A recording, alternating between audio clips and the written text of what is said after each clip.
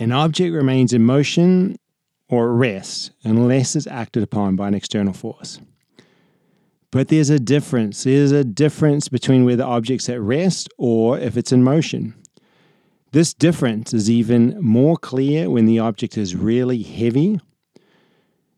And also, it's really clear if we look at a time before the invention of the wheel. Hi, it's John. You're listening to the Access Potential Podcast.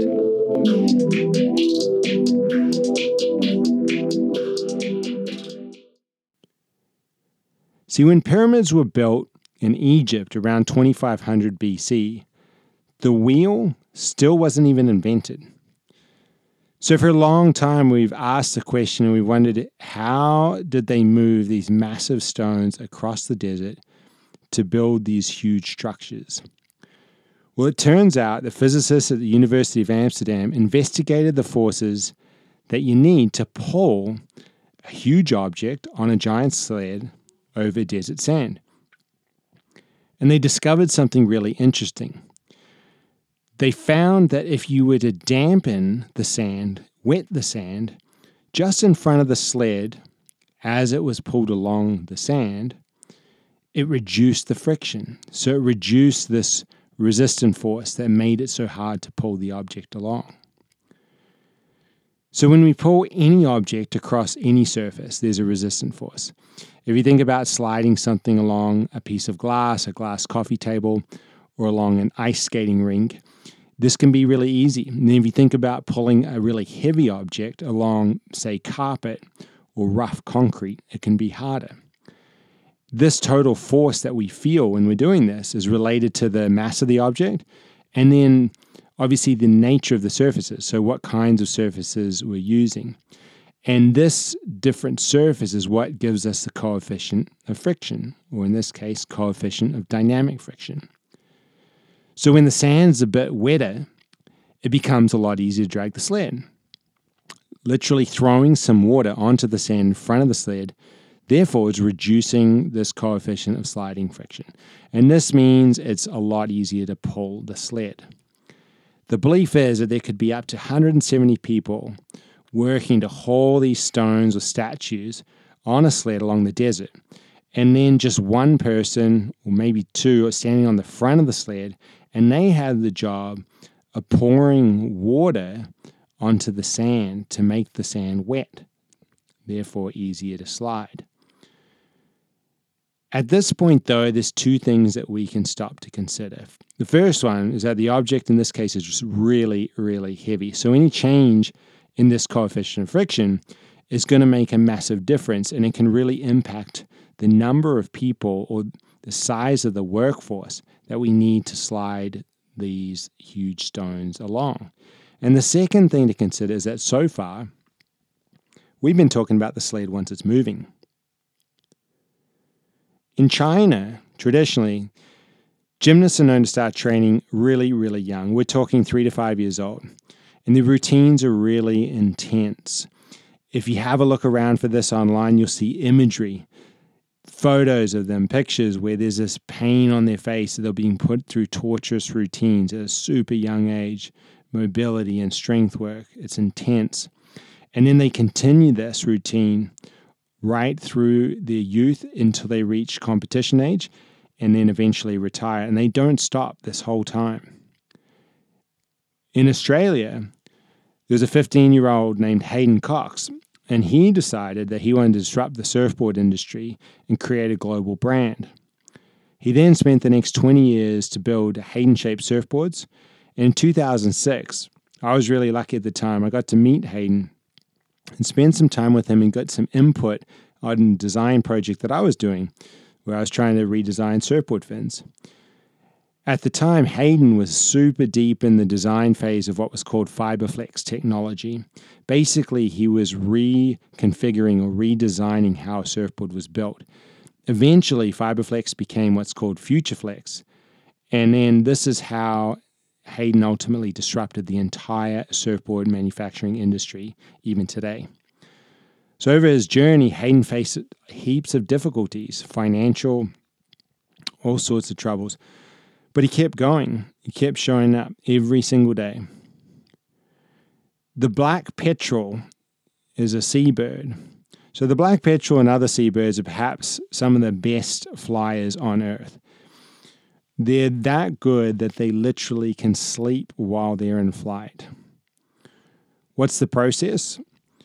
Well, when the black petrels are just a couple of weeks old, they climb their way up a cliff to a ledge or a rock. Locally, this is known as Launch Rock. As a seabird, you can imagine their climbing is really awkward. But eventually, even still, they make it up and then they jump. They jump off the rock and sometimes they fly and then sometimes they don't.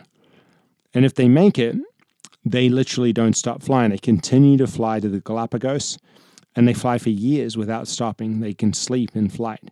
And if they don't make it on this jump, then they literally awkwardly climb their way back up to Launch Rock and then they start again.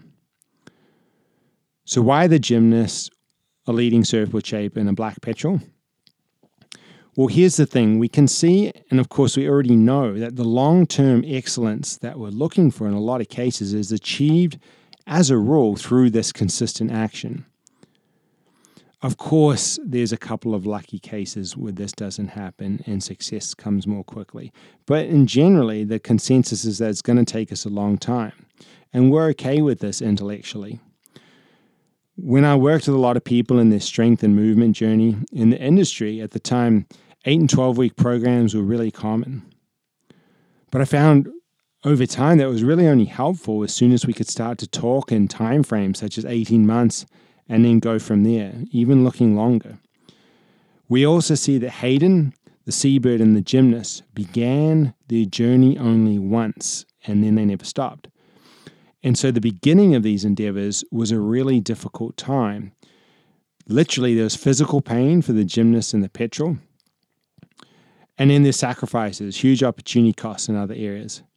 But this initial hurdle of beginning, despite no real ability to know if it's the right thing to do, is really important. All right, so let's go back to the Egyptians. So firstly, although the wheel wasn't invented, they still figured out that adding water to the sand was going to make it an easier job.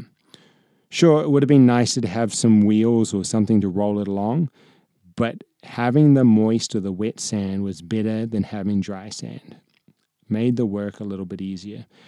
And they would have found for sure the same thing as Hayden and the others, that the coefficient of dynamic friction, the resistant force that they faced after they started moving the stones, is far less than the force that it takes to get going in the first place or to overcome what's called static friction.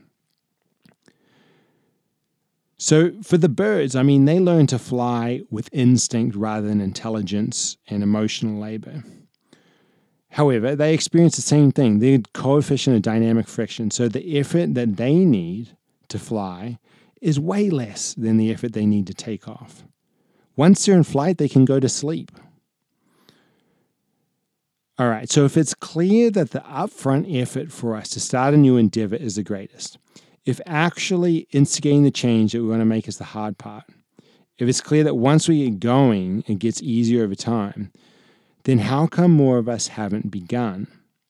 How come a lot of us just stare at this chasm, this sort of gap of discomfort that stands in the way of us starting? And not just why do we do this, but when we do find ourselves here, what do we do and how do we cross it consistently?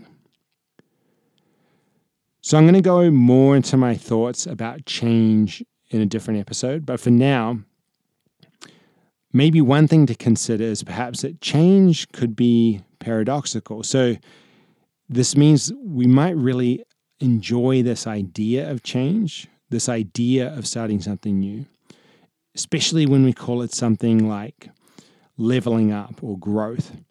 Any of these terms that we're hearing all the time that we've decided culturally are an upgrade.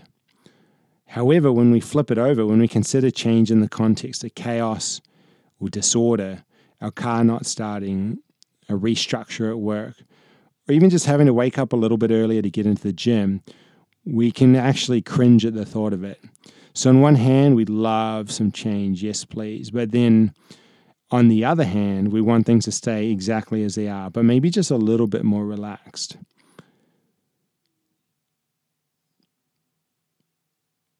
If we look at the Black Petrel, who started off with a series of crashes off of Launch Rock, or if we look at Hayden, who's had to destroy literally hundreds of boards in his career because they didn't meet standard and they couldn't be sold in retail, we can reconcile this. We know that there's some discomfort that's going to be part of this growth. We can see this in the journey of others, and we remember it in our own journey when we overcame hurdles. We have this confidence that the journey itself can help us to become the person that we need to be to overcome these hurdles.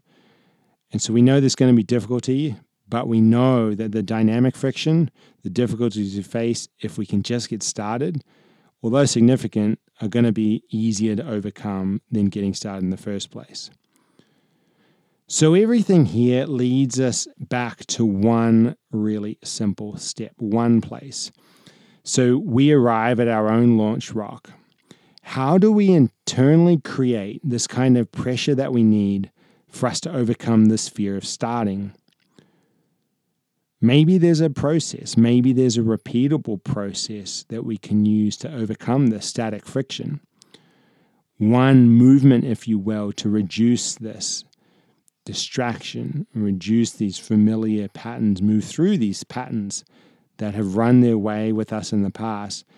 And we can use this to get ourselves closer to actually taking off and actually get ourselves to take off. All right, so firstly, of course, it's the conscious decision making. So it's choosing powerfully.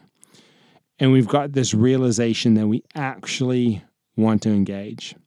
We actually want to start. Not just show up and participate, not just log in, but really start with a capital S. Really begin the journey. All right, so secondly, we've got 3 areas we can consciously set up, since we know that this is the toughest part of the whole journey. The first one, we're going to call it urgency. In 1995, change expert Dr. Kotter wrote a book, Leading Change, and in it, he had 8 steps for creating change in an organization. And the very first step for this was creating urgency. Not surprisingly, this is an essential attribute for us as well, as individuals. So for an individual, the kernel of urgency, the start of urgency, can come really quickly and all of a sudden. And it can come from this realization that there's not enough time. So we talk about this every day. Time flies. Look at the weeks flying by. It's already March. This sort of stuff's really common. These are common sayings. And then when we juxtapose this knowing against what we see, this really long, really consistent effort of Hayden, the Black Petrel, the gymnasts from China, we see that if we have decided to change and we really want this, we literally wanted to have started yesterday. We need to act now. This brings us to number 2, and this is called necessity. So necessity is a second launchpad for starting with a capital S, the second step that we need and we can create to really get going. So how necessary is it that we create this change that we're looking at? How necessary is it we start this project, that we launch this product, that we engage in this program? So we can go 2 ways with this. And I talk about this frequently with people, and it's called the A-B case. So if I continue on path A, knowing that my current set of habits and patterns and actions that I've run in the past have positioned me exactly where I am today, what will happen if I continue on path A? And then let's contrast that. What would happen if I actually understand and implement the steps for change? What would it look like if I started to implement the steps and shift towards path B? And then finally, and most importantly, potentially, we can quantify it. So this is a really helpful tool. So it's the question on a 1 to 10 scale, how necessary is it for me to create this change? How necessary is it for me to get going? I like to see this come back at least an 8 or higher. If it's below an 8, usually it just means that it's not important for us and our past habits and patterns are going to override it. So we're not going to create the pressure or the tension that we need to actually break through and see the change that we're looking to create. One way we can use to get the necessity higher up on the scale is to consider who else is around me. So who else would be impacted positively by this change? Who kind of needs me to make this change? And then the other way, which I really like, is to bring skin in the game, to raise the stakes.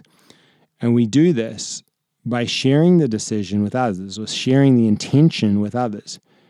And even more powerfully, we can create or we can add or layer in what's called a value exchange. And this is basically by engaging with others in a monetary fashion. So paying for the accountability to keep us going.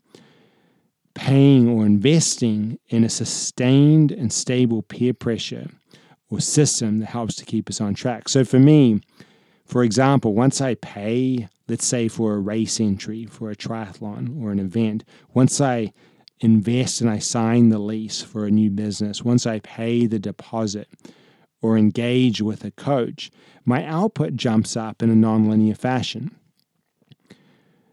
So I think it was in late 2008, I entered an Ironman triathlon, which was going to take place in New Zealand, 2009, in March. And I really couldn't even swim that well. I'd gotten through a few longer swims, but nothing very competently, and I couldn't really string a lot of laps together. I'd always surf, but I couldn't swim long distance. But then by March 2009, I could finish the entire swim in under an hour. So the question is, would I have been able to get my swimming to this point without raising the stakes, without publicly announcing that I wanted to do this race and that I had entered? It's possible, but it's not likely. All right, so number 3, and this is really powerful. This is the team. This is your cohort, your crew, your squad, your culture, the collective that you're surrounding yourself with or you're creating. And see, the thing is, this isn't a question of motivation, education, or inspiration. It's really simple. It's a question of narrative. It's a question of the story that we're telling ourselves in our head, the little voice inside of our head. Because this voice or the narrative isn't fixed, it's flexible. So we find ourselves at a network that is a strong narrative and a really helpful narrative around movement, around health, around playfulness, or maybe it's around creating products and services that can positively impact the culture. Well, then you realize that if you come into this group, into this culture, if you come and join us, this is how we roll and this is where we're going. That if you join us, not only are we going to show you how we do what we do, but we're going to introduce you to the language that we're using, the way we're approaching the problems, the tools and strategies we use to overcome fear and get out of our own way. Creating this cohort, this team that is aligned with where we want to go, that surrounds us, is really helping us to recreate our conditioning. It's really helping us to positively influence our narrative. It's not just that the people in the group can mechanically help us or show us how to get where we want, but it's also that now there's a tension for us to show up. So there's this positive peer pressure. So normally when we might walk away, we're tired, disheartened, we see a bit of a challenge, decide not to show up. Now we can't. We're literally part of a group, part of a collective, and this is a collective of people who show up even when it gets tough. All right, so once we have this sled moving in the Egyptian desert, we can add water in front of it to make it easier. But really, the biggest thing to understand is that in either event, water or no water, the friction that we face once we're on the path, once it's moving, must be less than the one we face when we're staring at the changes that we need to make to get started at the very beginning. Getting the sled going, starting the journey, creating the initial change, the initial engagement is the hardest part of the whole thing. See, for us in 2019 as humans, this change, it really just has to happen internally. It's in our belief systems. It's in how we think about ourselves and how we act. It's really in our ability to cultivate what I call personal power. The personal power that we need to cross this line of discomfort, and the personal power that we need to fly. So simply starting with this capital S, really engaging, really getting going, is the first and it's the only task that we need to worry about until we find ourselves on the court, until we find ourselves in this place of action. When we see this, when we understand this, we can enroll some tools. We can create some upfront urgency. We can ramp up this necessity. And then we can find our team. We can find our collective, our tribe. Or we can create one. So this episode was really about starting. And on that note, we've arrived at the end. I hope you enjoyed this one.